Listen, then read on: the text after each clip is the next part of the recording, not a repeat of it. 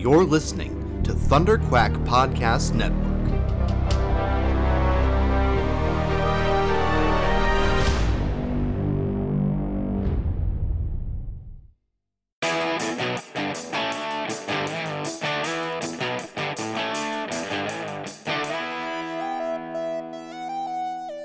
Hello and welcome back to Off the Record, your Patreon exclusive Thunderquack podcast. I am your host, Michael Cohen. But hey, this one's not Patreon exclusive. This one is everywhere. This one's for everyone. And the reason for that is because right now we are in the middle of the Patreon pledge drive over at patreon.com/Thunderquack. And so I figured this would be a great opportunity, this podcast where I'm solo, to take a second and talk to everyone and just update you on where we're at with the pledge drive, some of our plans, and I don't know, maybe I got a little special announcement in this one as well. But if you haven't heard yet, we're doing our pledge drive this month, all month in February, and along with it, you've got a whole whack of bonus content that has come out on the feed and that will be coming out on the feed. So far, we've got Perfect 10, Star Wars A New Hope with Amanda Conkin. So go check that out over on the Perfect 10 feed if you're not subscribed over there. We've got Epic Marvel Podcast has done Curtis has done a watch along of the first episode of Earth's Mightiest Heroes. So you can go and listen to that and get all of his insight into that. He's such a source of knowledge on all of that Marvel Comics lore, so that's a great bonus. And then yesterday we put up our bonus content for Perfect 10 Pop Quiz, Star Wars A New Hope, as well as Joe and I on the Thunderquack podcast ranking all 151 original Gen 1 Pokemon, and it's a great episode. It's 2 hours of he and I just talking about Pokemon, hashing it out, and putting together our definitive list. So yeah, that's everything that's out so far. Coming next week, we have Rebel Cells, Young Jedi Adventures, where I'll be sitting down with Kara, and probably Cassie will pop in at some point to talk to you guys all about Young Jedi Adventures. As a matter of fact, new episodes drop tomorrow, so I think we'll probably watch those first, and then we'll record. So it'll be all about basically everything so far, but I think really focused on the new episodes. So that one's going to be really fun. And then we've got Star Wars: The Saga Continues Journey to Middle Earth with Tim and Kyle, and they're taking a little detour from the galaxy far, far away to talk about one of their favorite other franchises, The Lord of the Rings. So check that one out. That'll be coming next week on February 19th. And then closing out the month, we will have Force Perspectives.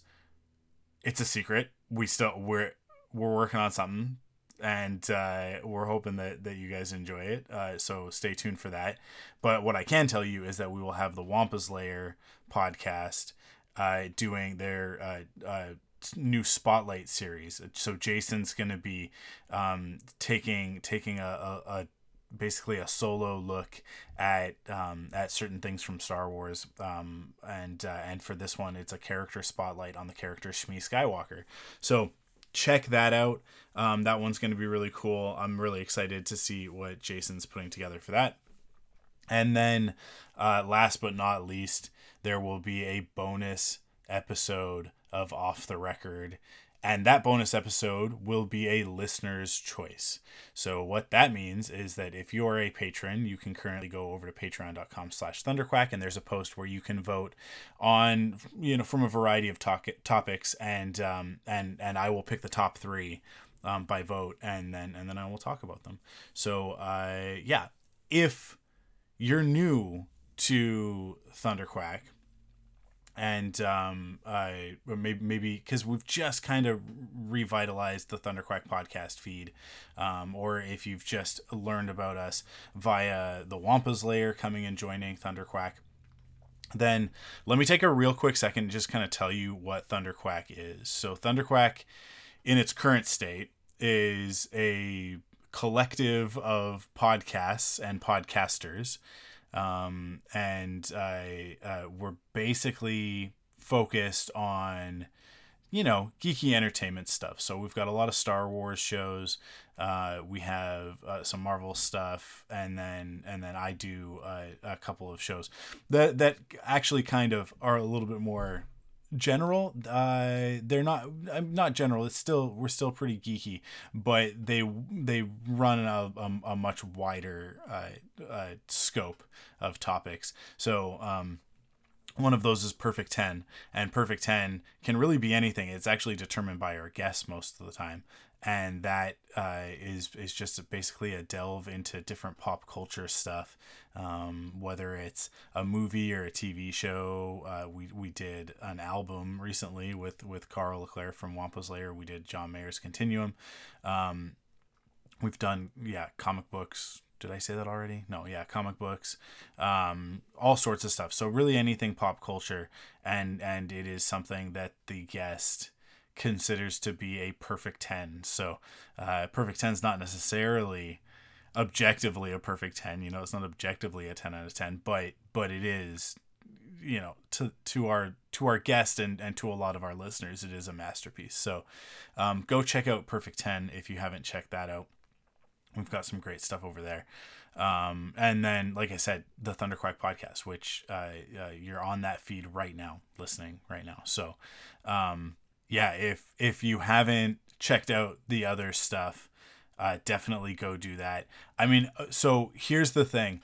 We're in the middle of a transition period. We're in flux. So I'm working behind the scenes on some stuff.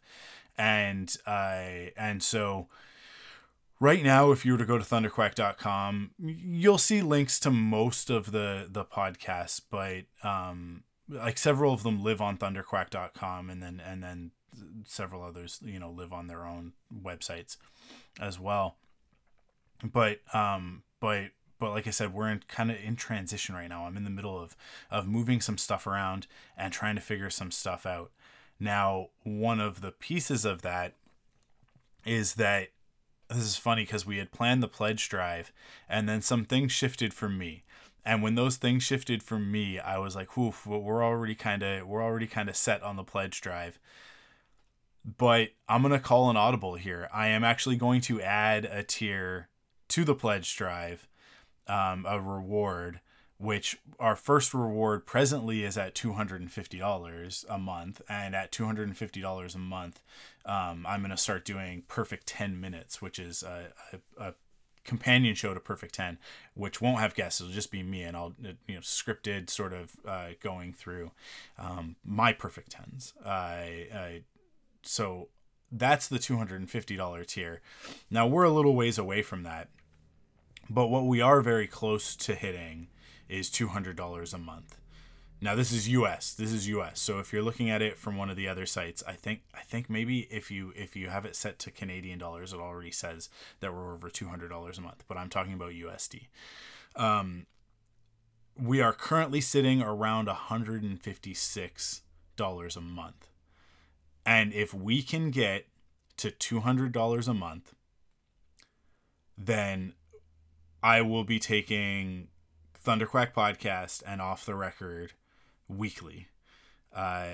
This is something that I really, really want to do, but I do need your help. You guys as listeners, whether you're a listener to the Thunderquack podcast or you're already a patron, really need to get it up to $200 a month.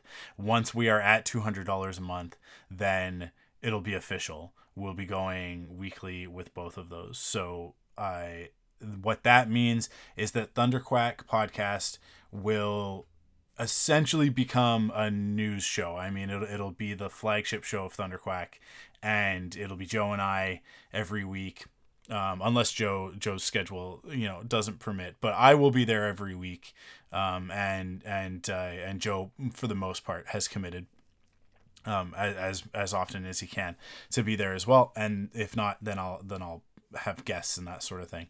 But it'll basically be a weekly geeky news podcast. So we'll run down the latest news from the past week, and talk to you guys about all of that stuff. So the reason why is we've been having a really great time with that show.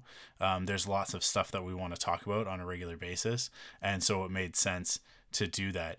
The other thing is that, I really want to take Thunderquack to the next level, to the next stage, and to do that, I think that we really need to have that regular cadence, that weekly content. And the Thunderquack podcast is what makes the most sense for me. I don't really think that with Star Wars, with Force Perspectives, that there's enough to justify Joe and I talking every week. I find that some of the weekly news shows, I think that there are some good ones, but for the most part, having to do weekly Star Wars news means kind of having to make mountains out of molehills. So I don't want to do that. I want to keep Force Perspectives in sort of this goofy place that Joe and I have got it right now. Just kind of doing like our lists, our top 5 of this and our top 3 of that, and this top 10 and that sort of thing, which is really fun. Just us talking about our perspectives on Star Wars. And then with Perfect 10, because I have to get a guest for every episode, it's just a lot to be doing it every week. And maybe one day we'll get there when it's a little bit bigger and I can pull from a larger pool of guests. But at the moment, it's just tough. It's tough to schedule that. So what made the most sense was for us to just take Thunderquack podcast weekly, and then along with that, for me to do what I'm doing right now every week with you guys, as opposed to doing it every 4 weeks and doing the Thunderquack podcast every 4 weeks. It also, I think, takes the Thunderquack membership on Patreon from what I think was a good value with all of the content that we were giving you guys, up to a very, very good value. Now your $5 a month is getting you no less than 4 early access episodes of Thunderquack podcast and 4 exclusive episodes of Off the Record, which I think really kind of sweetens that a little bit. And then you'll also get all of the other great bonus stuff that you're getting. And we've got, Curtis is going to keep going with the watch alongs. So that'll be an exclusive podcast that's there. Jason's going to do the Wampus Layer spotlights. And those will be an exclusive on Patreon as well. They might be a timed exclusive at a certain point. So I guess that's early access, but it'll be more than like a week. It'll be more than that sort of thing. So if we can hit that $200 mark, then we can go weekly. I really want to do that. I really, really need your guys' help to get us there. Now, here's the deal. We can hit that like today if everybody who's currently pledged at $1 from the old tier renews their pledge at $5. If everybody who is currently sitting at that $1 a month jumped over and upgraded to the $5 tier, to the Thunderquack membership, that would easily put us over the $200 mark. Actually, it would get us pretty close to $250, I think, when I was doing the math. That said, if everybody who's currently listening to this for free were to jump over to patreon.com/thunderquack, we would blow past that $250, probably get us very close to $300 a month. If everybody who's sort of, within the sound of my voice right now, if you jumped over there.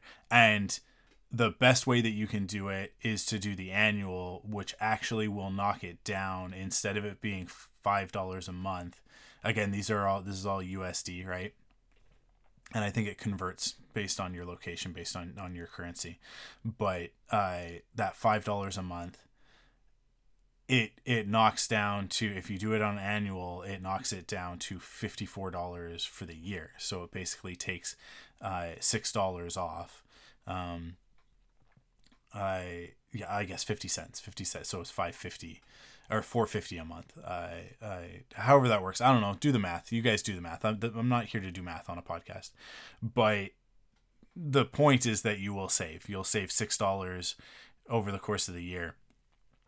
But what it will do for Thunderquack is that it will allow me to plan out the rest of the year a little bit better, because that annual pledge all goes in right now, and that'll all come out at once. Like it'll all get transferred from Patreon over to me all at once, which means that some of the stuff that I want to do, some of the moves that I want to make, switching some of our hosting, switching some of our recording platforms and stuff like that, I can purchase annual instead of doing monthly, and then it'll reduce the cost significantly, right? So our operating budget for the year will go down significantly. Which means that extra money I'll be able to put into other things. I'll be able to put it into a little bit of marketing and that sort of thing that I really want to do. As I've talked about before, doing more of the social media stuff, being able to put some cash into that, and then grow the audience, get bigger, more patrons, and then it's a snowball, right? So, I think that if everybody just kind of looked at your ability to do that and supported us there, then it would make a big difference. It would make a huge difference. And I've got plans. I've got some stuff that I'm working on, and here I'll just tell you guys, if I can secure some stuff and figure some things out. There's a bunch of stuff in the air right now with my life, with my personal life, but if I can get this figured out and I can nail down some sources of funding other than Patreon, as much as you guys are helping, you're basically, the operating budget is covered.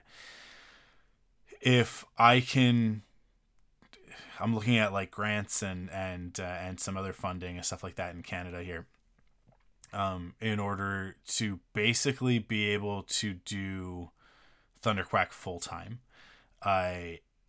So it would just be me at the beginning. I don't know that I'll be able to figure out funding to justify everybody else being able to work for Thunderquack and that sort of thing. But I'm hoping that I will be able to. That's kind of my plan right now. I'll just be honest. The job market sucks, and I've been throwing out resumes. I'm not going to stop, but I've been throwing out resumes and not getting a lot of traction. And then there's discouraging stuff. You're learning that something like 80% of the posts that go up on sites like LinkedIn and Indeed and Glassdoor and all of that, they're actually bogus. They're not real jobs. They're companies putting up jobs in order to look like they're growing, in order to keep investors happy and attract new investors. So, man, it's just like the world is looking more and more grim as the days go on, and I would rather be in control of my own destiny, I think, is sort of the way that I'm looking at it. And one of the ways that I can do that is by taking Thunderquack and being a little bit more serious about it, about the time that I'm putting into it, and what you guys are getting out of it, in order to not just provide you guys, the current listeners, with more value and more content, but to hopefully attract a wider audience and get some more people in here and grow the community, grow the podcast, grow the business, right? So yeah, there's a bunch of stuff that I want to do, but in order to do it, I really need us to get to at least that $200 a month. $250 a month would be really, really great. It would be fantastic if we could hit that. And then I can confidently look at it and go, okay, I mean, that doesn't begin to cover paying me a salary, obviously, but it does cover our monthly costs with enough extra that I can justify spending some money and putting some money into some of the other things that I want to do. Like I said, those annual subscriptions, those are going to go the furthest, because just a handful of those will allow me to switch over some of our stuff and get going on that, and do, like I said, do the annual subscriptions instead of month to month, which will save us so much money as a business, and really like set us up for success for the rest of 2024, and free me up to be able to, from then on, funds that come in are more, there's more for us to kind of play with, right? On a month-to-month basis. So that's where we're at. That's where I'm at. It's a big thing for me to tell you guys and announce this.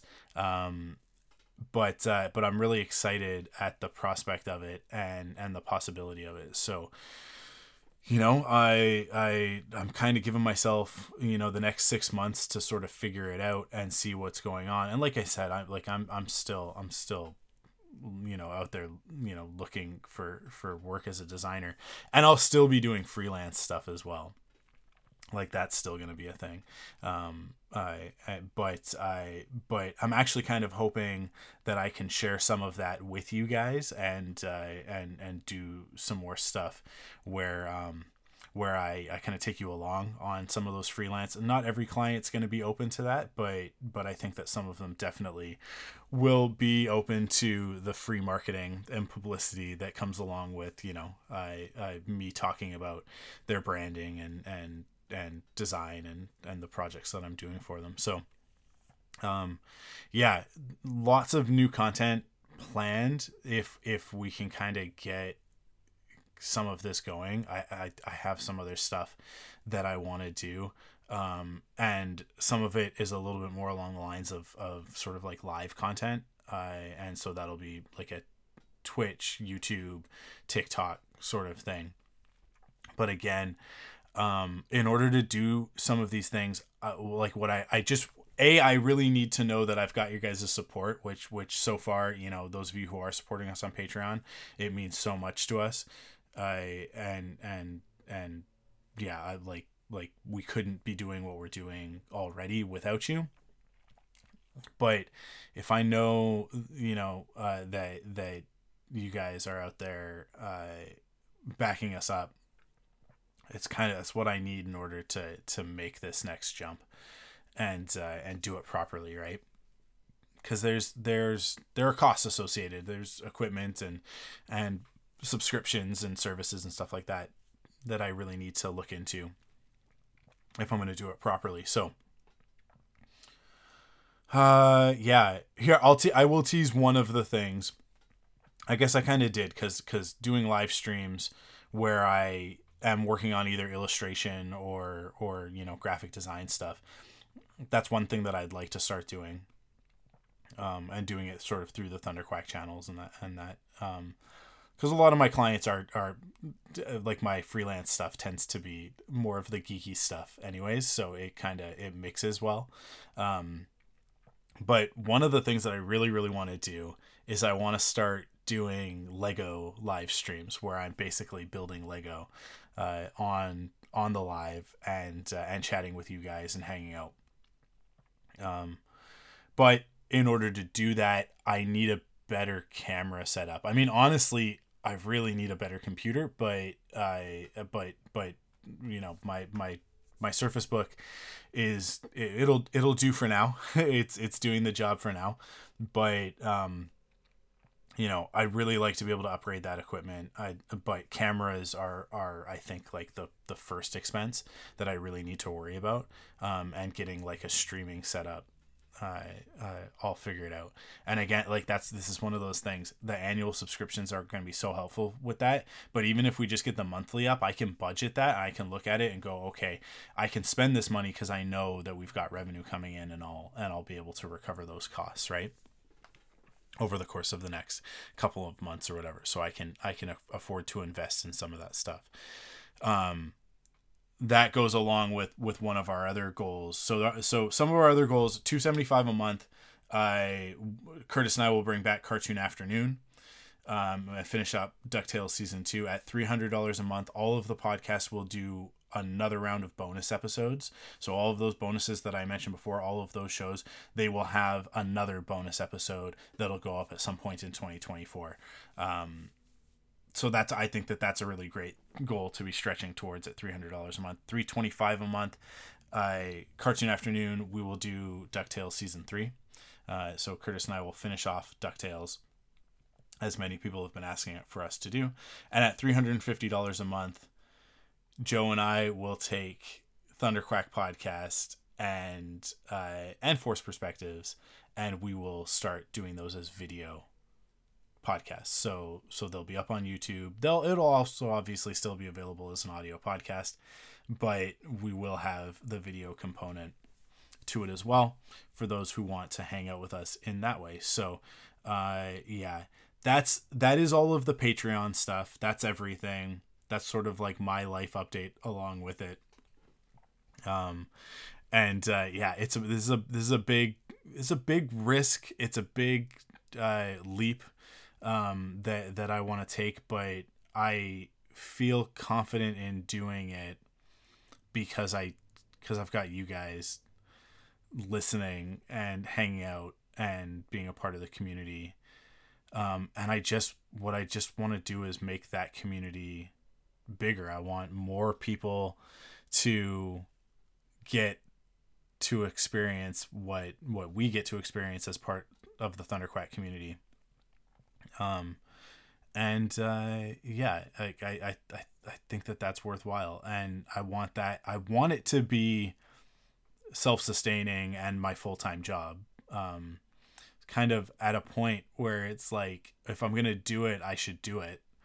And all of these things that I've been putting energy into that haven't necessarily been bearing fruit, I may as well do this one, you know? Really honestly, I have Crystal to thank for it, because we were talking about stuff and she was kind of like, it would be great if you could go work for Kinda Funny, which, if you guys have been listening for any amount of time, you know that I'm a huge fan of Greg Miller and the stuff that he does. And I was like, yeah, of course. Yeah, it would be great if I could get my dream job.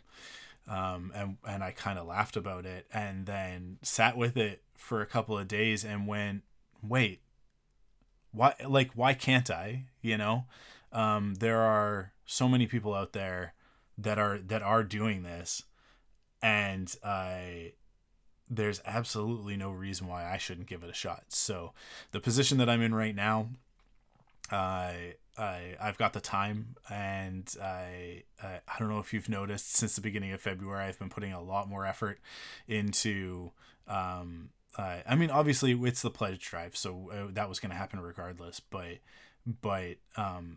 that shift, kind of having that permission, giving myself that permission to make this my focus, my primary focus, it's really changed a lot of what I think like the potential for Thunderquack is.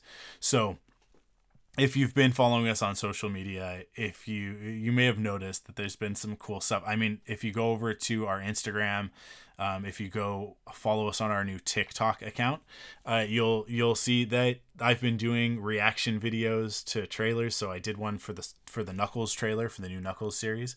I also did one over the weekend for, you know, the Deadpool and Wolverine trailer that was just released, as well as the new Kingdom of the Planet of the Apes trailer. So that's going to be a regular thing now. And again, this is stuff that, like, I'm doing it with the stuff that I've got, with the equipment that I've got, and I have enough electronics lying around here that I can manage. But with your guys' help, I think I can take that and get it up to that professional level that I think that it needs to be at in order to grow Thunderquack and get us in front of more eyes, more people, and grow that audience, grow the community. So I'm gonna cut it there because we're at like half an hour and I've just been talking about Thunderquack and Patreon. And I'm going to get into the topic for this episode, which you guys have been waiting to hear. And that topic is Masters of the Universe Revolution, which is it's the second season, but kind of the third season of the Kevin Smith Netflix He-Man show. So I think I talked about Masters of the Universe Revelation when it first dropped, when the first batch of episodes dropped. I think that might have been an off the record. I may have just talked about it on the Thunderquack podcast. It's so hard to remember. That was such a long time ago. I mean, it's like 2 years ago. I love what they did with Revelation. This sort of, it's not even really a reboot. It's a continuation of the original series, but it kind of like jumps in at a certain point and then deviates and is its own story. Obviously updated, obviously more modern and for a much different audience. Now, most of the stuff that gets rebooted, like they do a reboot and I get a little bit annoyed when it's sort of like this adult, grittier, darker version of it. But He-Man is one of those things where the original series, as much as I love it, the subject matter didn't match the audience, like and the restrictions that creates, right? So He-Man is sword and sorcery. It's Conan the Barbarian. It's that sort of Dungeons and Dragons magic and technology mixed together, right? Like that's the setting, but in the old cartoon, the original cartoon, they kind of had to hold back on a lot of stuff because of the rules about what you could and couldn't show in a kid's show back then. So if you ever go back and watch, you'll notice that He-Man never hits anybody. He never actually hits anybody, meaning that he never makes contact, right? He will punch at the screen and then there will be a flash and then you'll see bad guys flying across the screen, right? And he very rarely used his sword as a sword, more often than not used it as either a bat or a lever. So he'd either somebody would be throwing a boulder at him and he would take the power sword and he would hit the sword and hit the boulder and it would either shatter or bounce back and do something else, hit the bad guys or whatever, right? Sort of making it that, this was their own thing, used against them to get around some of that violence stuff. Or he'd be, bad guys down below and he'd stick his sword in underneath yet another boulder and use it to sort of pry that out and drop that on top of the bad guys. But never as a sword. I maybe occasionally clashing with another sword, but like very briefly, and not really. It was sort of, the power sword was just sort of the conduit to turn him into He-Man and to turn Cringer into Battle Cat. But with the new series, with this one, like I said, I usually get a little bit grumpy when it's like you take a kid's property and you reboot it and you make it for adults. But this time with He-Man, it was right. And I don't necessarily think that it's made for adults. I think it's just made for an older audience, and I think it's a more appropriate audience. I think it's sort of that boys aged sort of 13 and up, and there is enough meat on the bones for adults like myself, especially ones who are fans of the original series to get a lot out of it. And so Revelation was great, focused on Teela. Adam / He-Man was sort of sidelined. Not sort of, I mean, he was sidelined. He gets killed in the first episode and then, is eventually restored by the end of it. But it was really focused on Teela and her journey in discovering her parentage and the fact that she is, destined to become the next sorceress. So where we leave Revelation and we jump into Revolution, everybody sort of, it's the new status quo, right? Everybody knows that Adam is He-Man now. It's not a secret anymore. Skeletor has sort of been defeated, but we don't know where he's gone. Evil Lynn has switched sides. She's now a good guy, and she's doing her penance. Orko died and came back from the dead. He-Man came back from the dead. Teela is now the sorceress, and we kind of start off with an adventure. Right at the beginning, with He-Man and his crew seeking to rescue the souls of I think it's Fistor and Clamp. I can't remember the other. I think the other character's name is Clamp. It's Claptrap. No, Claptrap's a bad guy in something else, I think. Anyways, I think Claptrap, is that a G.I. Joe bad guy? I don't know. All these names are so similar. Everybody's kind of got the same gimmicks. But in any case, he's going down to Subternia to deal with Scareglow and get the souls back of those heroes. Because in the fallout of Revelation, Preternia, which was sort of the heaven, the Valhalla, right, of Eternia, of the He-Man world, was destroyed. So their plan is to go rescue these souls, but also like Teela's trying to figure out how to bring back Preternia, how to restore Preternia. And that's sort of the beginning of the sort of the driving thrust of, that's really Teela's storyline for the season. But then He-Man's is affected by, we learn very quickly that King Randor is dying. And he actually does die. He dies very quickly in the story. And so now He-Man is forced to make a choice. Will he, serve the kingdom as Adam, the new king of Eternos, of Eternia, right? Or will he be the champion He-Man, because he can't be both? And so, at first it's sort of the decision to be the king, to take up his father's mantle. But then we throw a wrench into the works, and from the shadows returns a familiar face to He-Man fans. But if you're new to the franchise, this would have been a bit of a surprise. I guess spoilers from here on out. This is all the first episode so far. Spoilers for Revolution from here on out. But Keldor reappears, Randor's long lost brother. Now, for those who didn't know, I think this might have been an interesting wrench to throw into it and be like, okay, Keldor, he's Randor's brother. What does that mean? All of this, and it's very intriguing. So he steps in as the Keldor being Randor's older brother, being the true heir to the crown.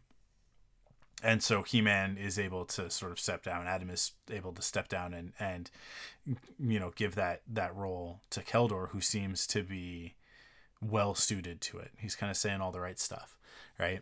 Now there are two things that should have tipped everybody off that something more was going on here.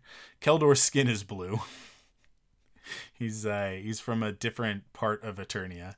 I can't remember right now the name of their race, but he's from another area. They're more like technology focused. But also he's voiced by William Shatner. Now you do have to do this math. You do have to sit back and think about it for a little bit in order to get there. But if you did for any amount of time, Kevin Smith, right? So there's meta narrative going on here. So Keldor being voiced by Shatner, he has Mark Hamill doing the voice of Skeletor. obviously these two are the figureheads. They are the icons of the two biggest sci-fi franchises in pop culture history, right? Star Wars and Star Trek. The He-Man fans who know the backstory of Keldor, like I said, spoilers, are immediately putting this together. Now, I think it was the second episode. There's only 5 episodes, I think. So it's the second episode. It moves pretty quick. I was sitting there watching it, and Crystal was kind of around. She wasn't watching it, but she was just kind of like, I think, sitting on the couch next to me doing some work, and I was watching. And as I'm watching, I'm like, I'm telling her, I'm filling her in on this, because I think that it, like, even if you're not a fan of He-Man watching the show, that you can still appreciate the gag that is Shatner and Hamill in the same series, right? Together. And I'm saying to her, like, I don't know where they're going with this. I mean, like, in the old stuff, Keldor is Skeletor. And it would be crazy if they did that. But we also, like, we've got some Hordak stuff going on. Excuse me.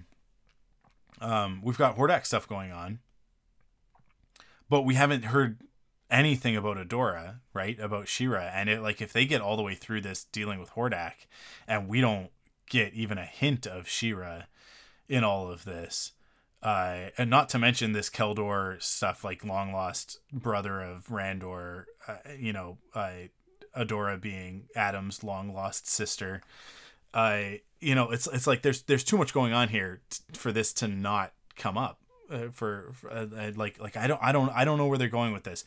It's really weird that it's not that Keldor is not Skeletor.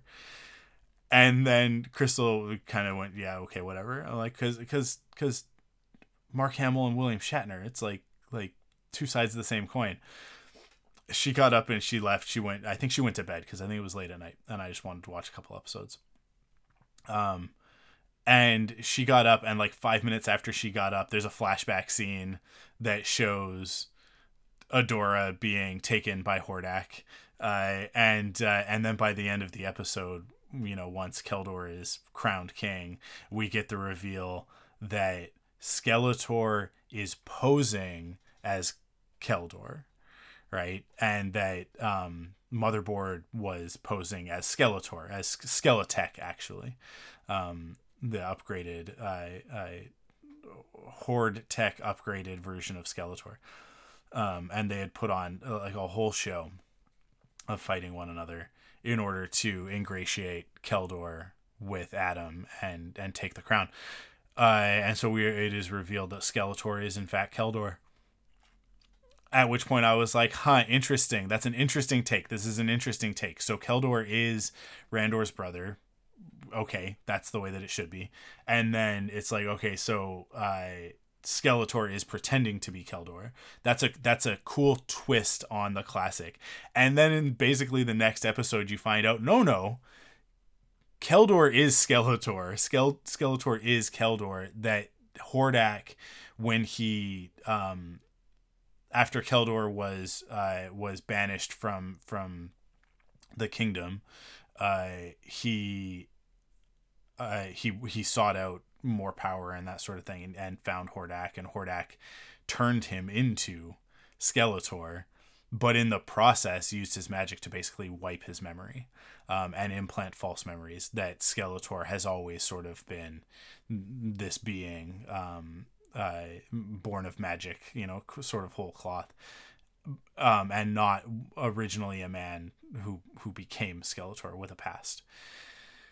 The reveal was fantastic. It is perfect. I love it. I love it so much. And then the ensuing chaos that it brings as Skeletor realizes what Keldor has done to him, and then wants to. Sorry, did I say what what Hordak has done to him as Keldor? Right, it's what he's taken from him, what has been taken from him, in terms of his birthright with Eternos and all of that, and so slowly all of this is, I mean, not that slowly, it's all revealed to He-Man as well. He discovers the truth, and the chaos ensues, the fighting ensues, but Skeletech manages to, we think, mortally wound, take down Hordak.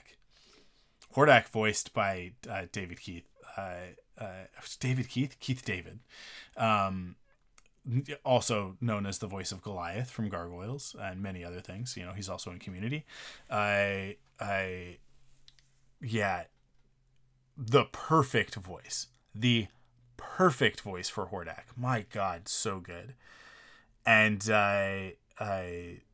so we kind of get a little bit of a twist there, and it's like, that's interesting. Like, we're gonna deal with Hordak that quick. Now, like, Hordak is bigger than Hordak, because there's also Horde Prime, which is where Hordak gets his source, like his power source, right? Like, that's the true threat, is Horde Prime. But Horde Prime not being able to really affect much in the in Eternia, and needing to use or even why can't I think of it? What's the world that She-Ra's on? Because she's on a different planet. As if there's not like a whole series. And I like She-Ra more than He-Man. I've said this a million times. I grew up watching, because I was younger.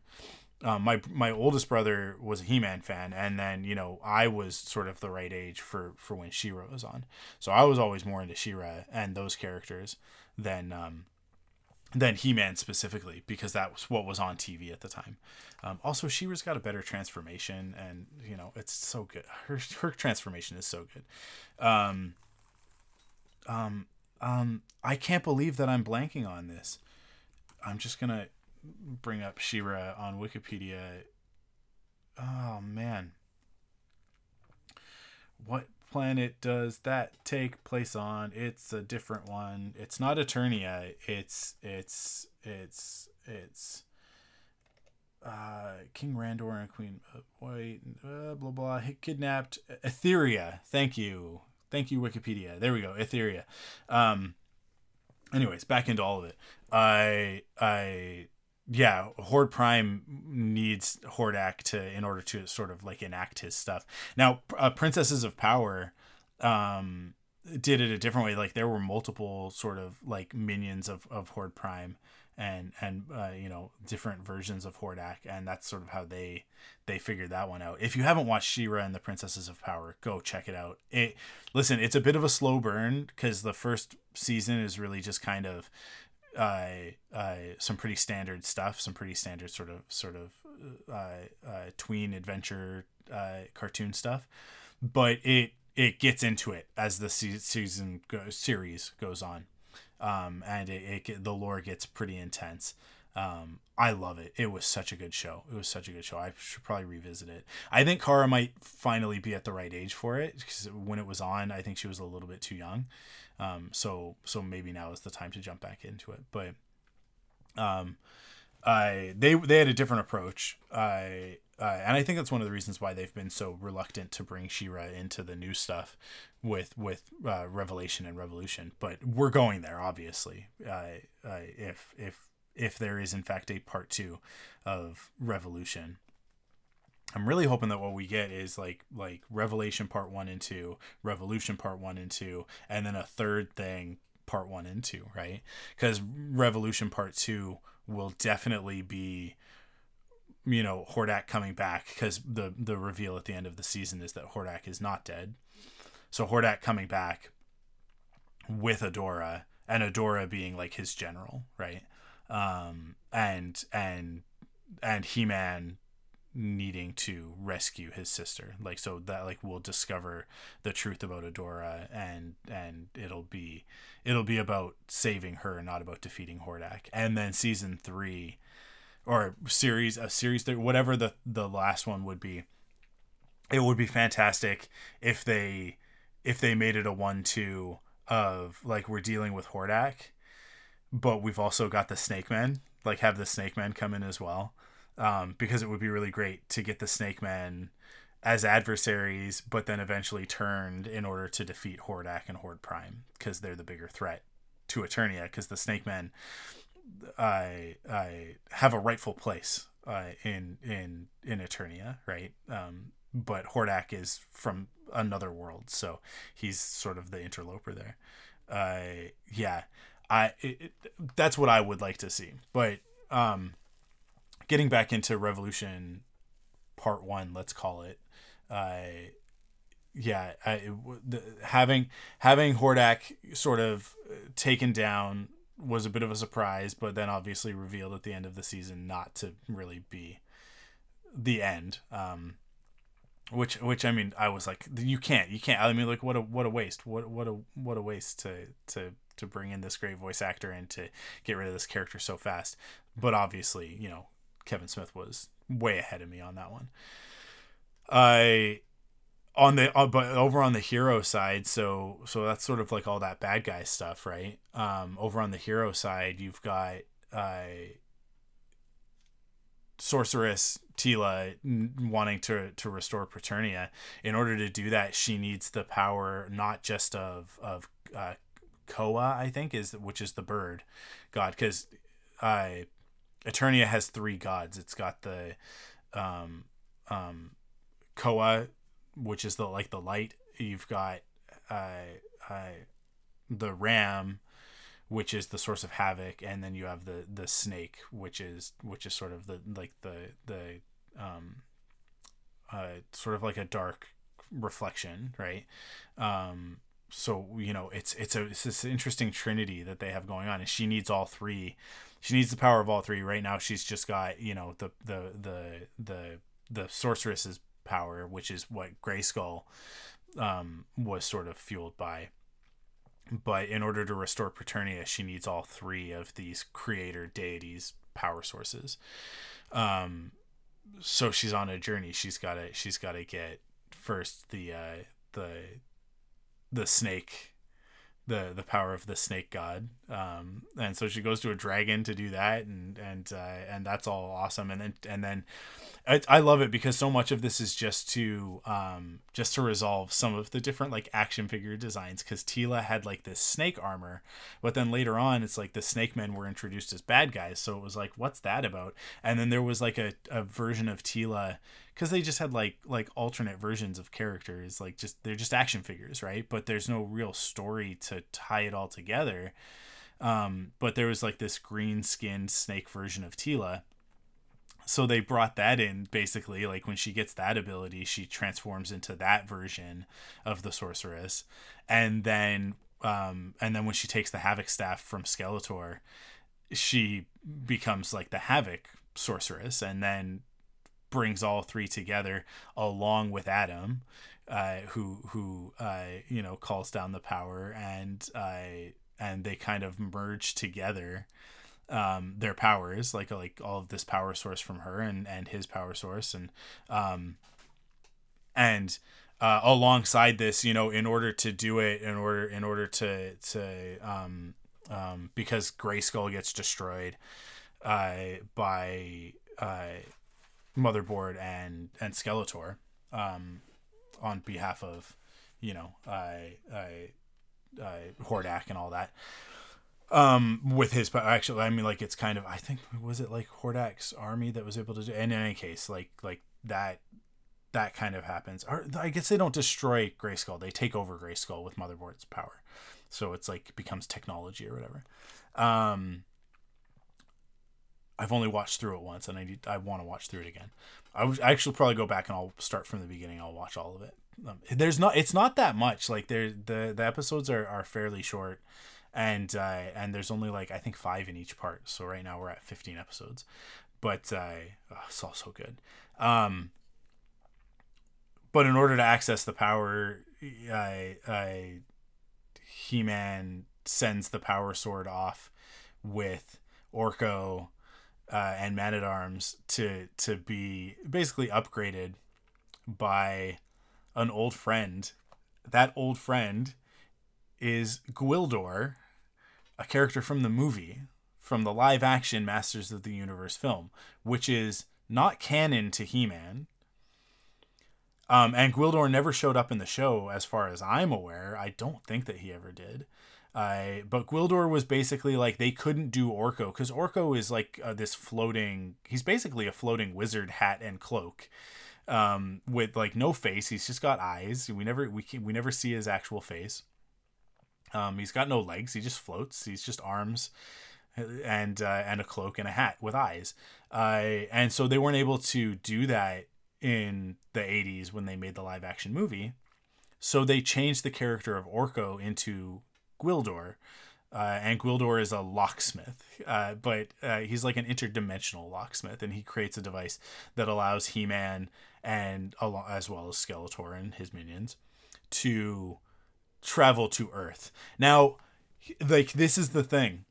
There's a lot of stories like this. There's a lot of like movies and stuff like that adapted from a cartoon or a video game or whatever, where it's like, oh, we got to go to Earth, like our world, Earth. And that's to like keep budgets down and stuff like that. The thing about the He-Man lore is that Queen Marlena, He-Man's mother, is from Earth. She's not from Eternia. She's a human from Earth. And so Earth exists in the story of He-Man, in the story of Masters of the Universe. So it's not a stretch to take that story from the movie, and it is what it is, and it's got its own style and aesthetic, and it changes up a lot of the stuff, but there is enough in Masters of the Universe to tie it back into He-Man, and to resolve that without having to like go into detail, right? Like they don't stop and explain what parts of the movie are canon and what parts aren't. It doesn't matter. It's irrelevant to the story. Just if you know Gwildor, if you know that story, then now you know that adventure happened. And it may have happened slightly different in this version than it did in the Dolph Lundgren, Frank Langella version. But it did happen. And Gwildor does exist, and he is part of it. So Gwildor is now going to upgrade the Power Sword.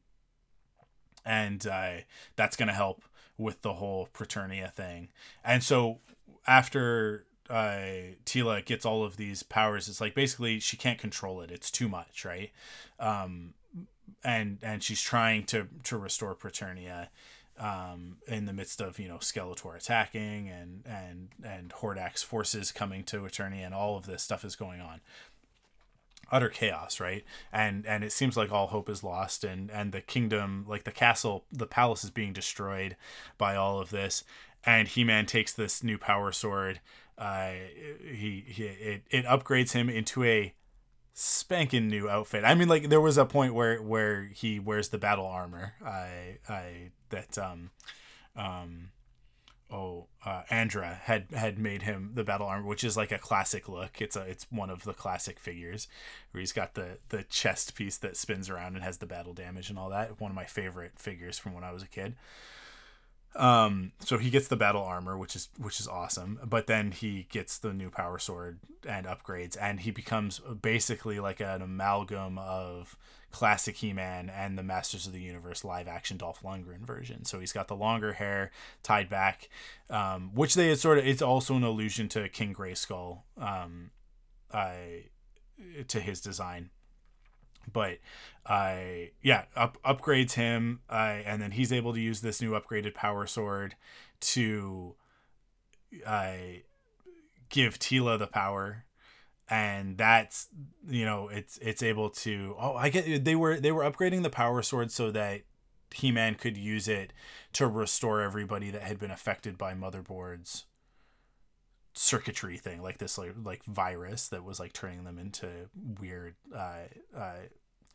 zombie robot people, which is great. Like the stakes were super high, but he had used the Power Sword by himself to just restore one person, but it was like, well, we can't go person by person, it's impossible. So that's why they were upgrading the Power Sword. That's right. And then along with it, I mean, they're upgrading the Power Sword so that we can get a new version of He-Man, so we can get a new figure that I definitely have to buy. Which I'm going to need your guys' help. You guys got to support us, patreon.com/thunderquack, so that I can go buy new action figures. It's okay. I'll do an unboxing video. It'll be for the podcast. But yeah, so they like then basically Adam uses the power sword in the same way that he does with Cringer, turning him into Battle Cat, to share the power with Tila, and that like Tila is then able to sort of amalgamate these three power sources into a single thing, and she upgrades and has this great new outfit, and he's got his great new outfit, and then there's been like the subplot all throughout of like, when are the two of you just going to admit? It's from like the beginning of the season. It's like, when are you guys going to admit that you guys are in love with each other? Just smooch already. And they do, like, it, like, that's basically like, and so it ends with that, and then He-Man fights Skeletech, and or maybe this happens before, I don't remember what happens first, but they restore Preternia. He-Man fights with Skeletech, and instead of destroying him, because Skeletor actually like upgrades from Skeletech into like, what is he gets like the power as well or something like that, I can't remember. He uses his magic, and he like basically merges his magic with his new like tech body, and he becomes both, which is what He-Man has also done. He's taken the power sword, and Gwildor has added technology to it, and that's sort of his upgrade. So they've both managed to sort of balance the power with technology, and that's given them these incredible like new designs, and so they fight or whatever.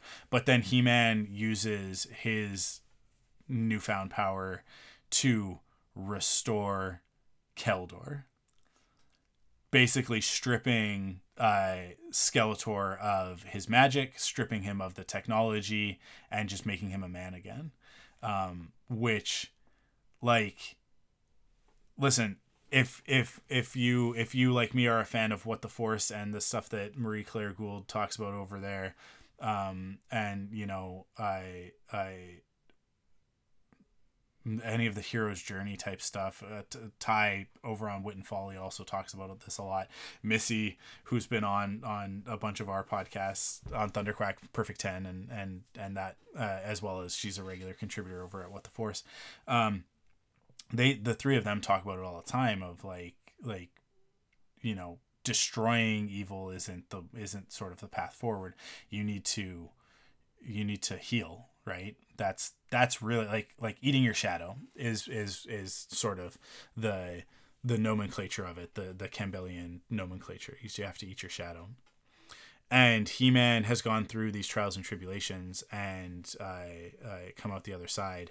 And instead of destroying Skeletor, as I think most of us would expect, he heals him, restores him back to Keldor. And well, like, such a great way to cap that off. I mean, Revelation, we got the restoration of and the healing of Evil Lynn, so she's just Lynn now. And then in this one, in Revolution, we get the restoration of Keldor, and it couldn't be more perfect. So, yeah, I mean, like it's just fantastic way to end it. And so he's in the dungeon, he's locked up, but maybe in the next season he'll have a chance for some atonement through action, not through sacrifice. And you know, he'll be helpful in the fight against Hordak, and maybe, you know, Keldor will be able to take his rightful place at some point. But all of this happens. Tila and He-Man are now smoochy, which is the other, like, it's like both of these things get to happen. It's fantastic. Love is what wins. Love is what saves the day. It's what restores Preternia, and in doing so, in the process of this, Randor's soul is given a place to rest. The other heroes that were destroyed in Revelation, they get up, like, their reward, their Valhalla, and all of the denizens of Preternia, the heroes that had fallen before Grayskull and among others, they all get restored as well. Because we thought that when Preternia was destroyed, that their souls would be lost forever as well, but they're not. Everything is restored. It's all put back the way that it should be. The end of Masters of the Universe Revolution is what the end of Rise of Skywalker should have been, from a symbolic sort of hero's journey perspective. If you're completing the entirety of the Skywalker saga, that's what it should have been: restorative, not destructive, not destroying Palpatine and the First Order, or what does he call it, the Final Order, right? It should have been, Palpatine should have been restored, right? He should have been healed. And it's wild because they set it all up. They set it all up, and then they do it with Kylo restoring Ben, and then she should have healed Palpatine as well. And that would have and the biggest symbolic thing that they could have done is to bring back Alderaan. They that would have been the thing, is bring back Alderaan and all of the people. And you go like, but how good? It's the Force, you guys. It's magic, and it would have been so meaningful. It would have been incredible, right? But they didn't have the guts to do it. Yet Masters of the Universe, Kevin Smith did. I can't imagine. I would love to talk to him about it. I'm gonna put it on my bucket list and put it out into the universe. I would love to have a conversation with Kevin Smith about the thought process of the end of Revolution Part 1. And why they went that route. I would love to know if it actually is a response to the sort of weak ending of the Skywalker saga with Rise of Skywalker. Kevin Smith has said a million times that he would never make a Star Wars movie because it's not like or a Marvel movie, like that's not his thing. I honestly think that he should be given the keys. I think that he, like what he's done with Masters of the Universe over these sort of 3 mini seasons, as the showrunner, as the executive producer on that, shows me that like he really gets it. He really does. And his movies are his movies, and they have their own sort of quirk and charm to them in their own way that makes them a very different sort of thing from this. But you give him, because they're not very classical stories, they are underneath. You have to dig a little bit, and it's all there. It's all underpinned with the same stuff that like George Lucas would use in his storytelling, right? Because Kevin Smith, obviously a student of George Lucas, and Lucas a student of Campbell. And I'm sure that Kevin Smith, at this point now, I am positive that Kevin Smith has studied that stuff. I wonder how much of it is him and how much of it is his writer's room. But he put together the writer's room. So, that's why, like, I would love to have that conversation with him. I would love to talk to Kevin Smith in depth about how this all came to be. Now, I feel like that's a conversation that is better suited for once it's all done. So once, and it feels like we're halfway through. So, that's a few years away, but it is a conversation that I think, at least that's a bucket list conversation for me.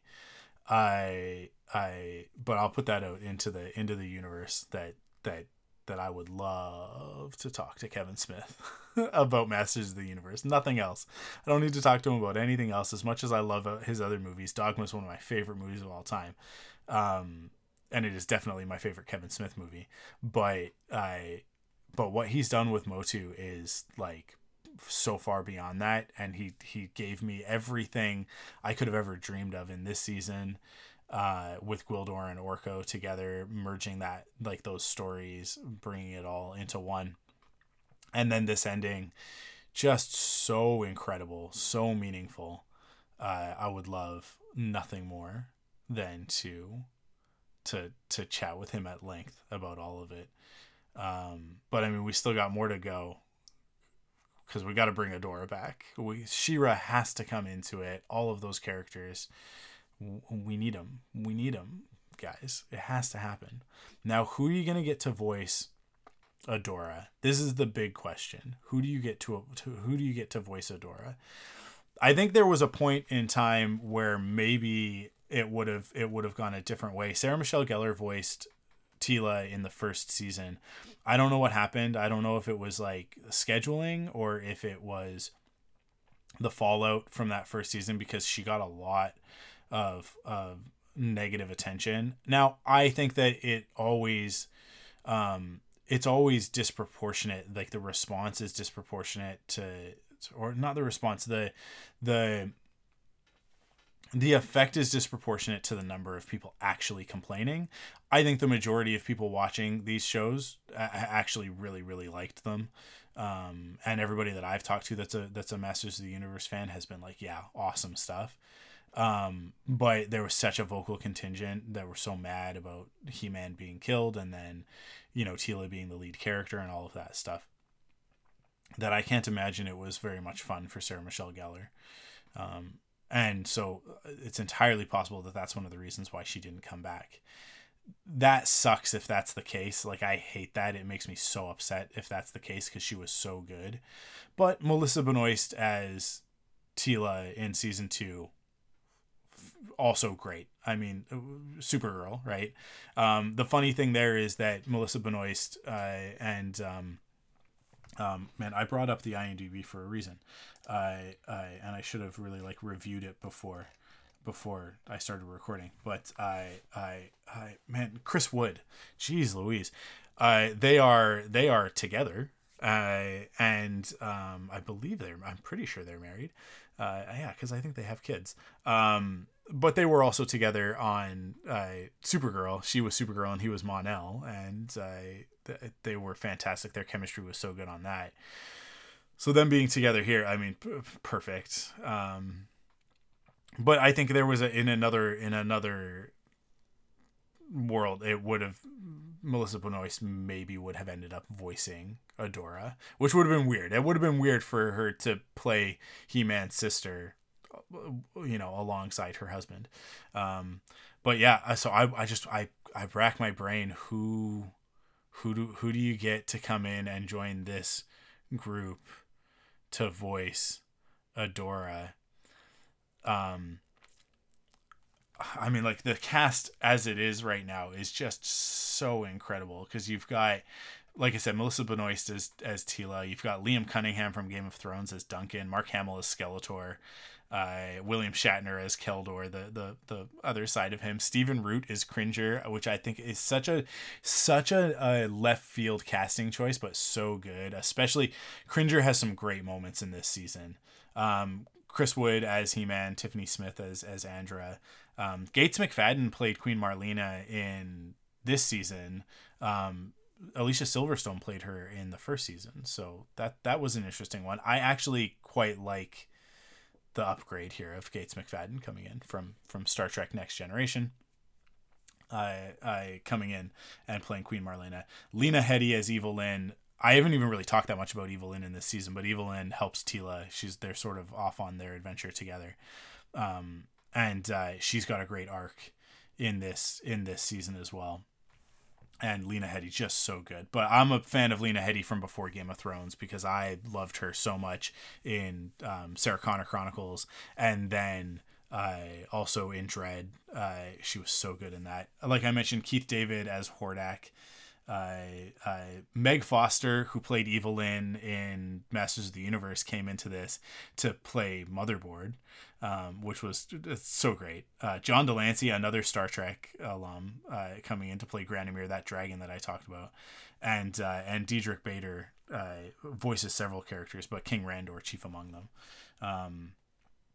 Yeah, I mean, I'm Grey Griffin coming in at the last minute in the sort of post credits to voice Despara, so we'll definitely be hearing more from her in the next season. But yeah, who do you get to come in and play Adora? I'm actually gonna continue on with the Supergirl track with this one. Go with me. I think that this could work. If we look at the Supergirl cast, we've definitely got somebody who could come in and play, I think, because here's what we have to remember, is that Adora in this context is going to come in as a bad guy first, and then become a hero by the end of it. And so I'm going to throw out two options, actually, from the Supergirl cast. At first, I was thinking more along the lines of She-Ra. I was thinking Kyler Lee, also from Grey's Anatomy, who played Alex, Danvers, Kara's sister. But now that I'm looking, Katie McGrath, who played Lena Luthor, that could even be more fun. That could be more fun because I think that she would actually do a very good job of playing the bad guy version of Adora, Hordak's general.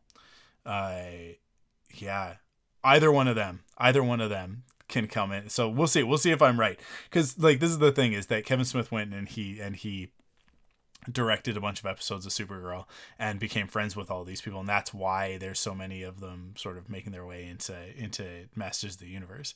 That's how Chris Wood became He-Man, right? And then eventually Melissa Benoist coming in and doing that as well. I would love to see some more of these actors show up in Masters of the Universe. I would love to see Makad Brooks and David Harewood show up. Jesse Rath, who played Brainiac, actually really great as Brainiac on Supergirl. Yeah, man. Interesting. Sam Witwer also on this list of actors from Supergirl, and I believe that Kevin Smith directed him at some point. Having Witwer come in and do a voice would be fantastic as well, because Sam Witwer is so great. The thing about bringing in Etheria and She-Ra is that we bring in a whole other cast of characters as well, right? Because we bring in everybody from that world. So I don't know if that'll be the next part, or if that's like when I talk about, you know, there being a third piece to this puzzle of Revelation, Revolution, and then whatever the third one would be, something else starting with RE. I'm sure Kevin already knows. He's already got it planned out. But I think at that point, then you'd be bringing in characters like Bo and the others from the Etheria side of things, from the She-Ra side of the universe. I'm just gonna say it right now. I actually think that Sam Witwer would make an excellent Bo, because he's got to have the mustache. Like I don't get me wrong, I love Bo from Princesses of Power. It's a very different version of the character, but like this MOTU series has been much more true to the original He-Man stuff. So in that respect, I mean, and they have switched stuff up. Grayskull, they completely changed. Wait, maybe David Harewood's already in there, because was David Harewood Grayskull? Maybe he was. He might have been Lord Grayskull. Let me look. Let me. I need to double check that, because I think that is actually the case. Did we hear from? I don't know if we got to hear. Grayskull showed up, but I don't know if he spoke, because like sort of the spirit of Grayskull showed up to help He-Man and everybody at the end of the season. Let me just navigate here for 1 second. Masters of the Universe Revelation, and see, because I think that I want to say that he was the voice of that character. Who do we got here? Where's Grayskull? I don't see Grayskull. I'm gonna have to go into we had Phil Lamar as Hero. I'll bring Hero back somehow. Who was Grayskull? Who was the voice of Grayskull? Come on. Well, I'm not seeing David Harewood in here. No, it wasn't. Okay, Dennis Haysbert. Now, here's the thing. I think very similar vibes. They've both got that sort of like deep, gravelly voice. A lot of gravitas. So yeah, Dennis Haysbert was the voice of Grayskull in Revelation. So, you know, that means that we've still got an opportunity. We've got an opportunity to bring David Harewood in from Supergirl, John Jones, Martian Manhunter. Yeah. Okay. I think that's it. I think I've talked as much about Revolution as I wanted to. I think I've talked about everything. I've hit all the notes that I wanted to on that. I loved it. I loved it so much. It, this whole journey of this new Masters of the Universe series has been so great. But I mean, I think more than anything, it's the thing is that Revelation Part 2 dropped literally the same day that my dad died. So I came home from dealing with that, having been woken up at 3:00 in the morning and then dealing with that. I came home, got home, it was like 7 or 8 in the morning. And before I went to sleep, I sat down and I watched a couple of episodes of it. And so it did I watch? I think I watched a couple episodes and then I slept for a couple hours and then I got up and I finished watching it. That was sort of what I had done that day. I was like, I'm not capable of anything else at the moment. And so I just like finished watching that, and Orko dies in that, and then comes back, right? He's brought back, and everybody, like, it's like there's sort of a thing at the end because Evil Lyn is Orko sacrifices himself, but then is like sort of restored in this way, but like only temporarily. And then he's gonna go back to sort of nothingness at the end of it. But then Lyn is kind of like, no, like you're not gonna die today, and grabs him and brings him back. And there was just that moment.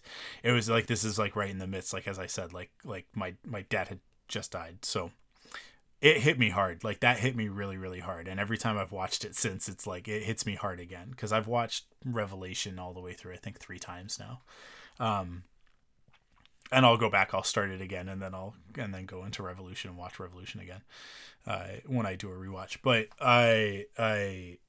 it has also like sort of cemented this version of He-Man as a very important show for me, I guess.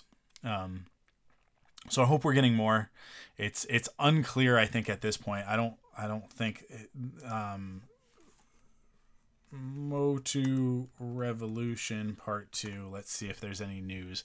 I don't think that there's any. Will there be a follow-up to Revelation? Is Masters a sequel? Yeah. Comic book resources. Will it happen? Let's see what CBR has to say. This is from 6 days ago. The answer is complicated. So He-Man and Skeletor will be back on the streamer for season 2.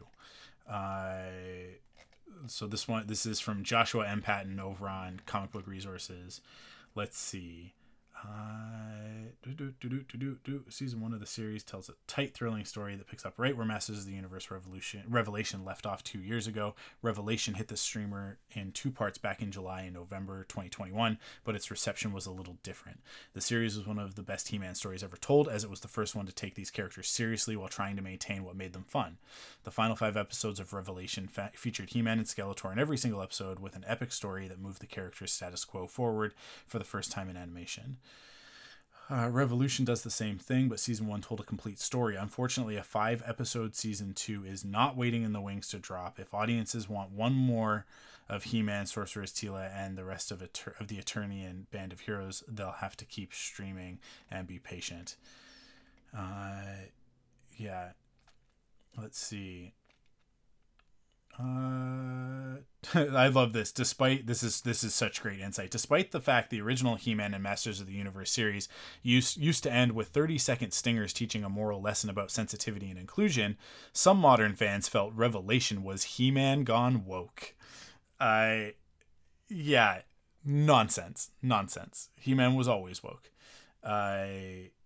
Let's see. Yeah. So there's not really much else. Unfortunately, that's not the case though. Showrunner Kevin Smith said the shortened episode order may have helped Revolution play better for the audience. Yeah. I would love to get another 5 episodes of Revolution, but then another 10 episodes of something new. But we'll see. We'll have to wait and see. We'll just have to kind of sit back and find out when we find out. But I'm hopeful. The reception for Revolution has been much, much more positive. I think because people now have their expectations set appropriately. I think that's a big part of it. But I think also because the story did focus more on He-Man. And it was a lot of fan service with the Gwildor stuff and with Skeletek and Keldor and all that. I mean, like, this is massive, massive He-Man fan service. So, hopefully that means that it's, been doing well. I'm going to stream it again so that they know that I'm going to watch it over and over and over. And I'll go back and I'll watch Revelation again so that they know that, this all matters to us. If you haven't watched it and you listen to me spoil the hell out of it, it is worth the watch anyways. Now, I mean, like, if you don't have the nostalgia for He-Man, I don't know how much it's really going to be impactful. I do still think they're very solid stories regardless. So check them out if that's up your alley. But yeah, that's it. That's it for this episode. Thank you guys so much for listening. Thank you guys so much for supporting Thunderquack in all of these different ways, whether it's on Patreon or just by, rating, review, sharing, all of that sort of thing. It means so much to us. And with all the stuff that I've got planned, it means more than ever right now. Yeah. I guess I will just close off and just say, I really, really hope that we can get to that 200 a month, so that Joe and I can commit to weekly episodes of Thunderquack, and I'll commit to weekly episodes of Off the Record, and we can build stuff up. And I will also say again, if you're already supporting on Patreon, but you want to contribute more, there are 2 different things that you could do. If you're currently a monthly subscriber, do the annual. Like if you're already a monthly at $5, do the annual. If you are one of the $1 subscribers, you can increase that pledge. But you can, that one's really simple because then you're just like changing from, I think Spark was the tier, and you're just going to the Thunderquack membership, which I think used to be Jolt. But if you are already at $5 a month, you can go in on the website and you can actually edit your pledge, and you can increase your pledge to a higher amount. And even if you went in and you just did it like $1, every bit's going to count. Every bit's going to get us closer. We're not that far away. We're just a little bit over $40 away, right? So, $44 away, right? 156. Yeah, $44 away. So like that really, like, if 8 people can pledge at $5, it's gonna get us there, So I don't think that that's crazy. I think we can get there. I think we can all do it together. And yeah, it would be great if we can get there. It'll put us back into a spot where financially it's not going to cost me anything. And then we can start building from there. So, with that, thank you guys again for listening. Thank you again for supporting, and I will see you again before the end of the month with a bonus episode of Off the Record exclusively on Patreon, along with all of the other bonus episodes that have gone up, where I'll be talking about whatever it is you guys want me to talk about. Currently, you know what? Let's just before I just sign off. Finally, let me just tease it a little bit, because I'll bring it up and tell you where the voting is at currently, because we've actually got a little bit of a stalemate. So I need the patrons to go in there, and if you become a patron, you can move the needle on this one. So here are the choices: Star Wars, MCU, DCEU, Jurassic Park, Back to the Future, Fast and the Furious, Teenage Mutant Ninja Turtles, Power Rangers, Dragon Ball, and Sonic the Hedgehog. Right now in the lead with 4 votes is the DCEU, so I'll definitely be talking about that. But we have a 3-way tie between Jurassic Park, Back to the Future, and Power Rangers at 3 votes each. So that's where we're currently sitting with that. I mean, like, could I just talk about all 4? Probably. I could do it. It would be a very long episode, but what I'll likely do is just end up maybe picking one of those that I want to drop. But yeah, go to patreon.com/thunderquack and pledge. That poll is only available to patrons because it is a patron bonus. So you got to become a patron first, but become a patron and then vote. And then you guys will get the bonus episode at the end of the month with me talking about the top 3 topics on that list. That's it for this episode. I'll be back at the end of the month, and then hopefully after that, every week, if we can get to $200. But until then, thank you guys for listening, and stay frosty.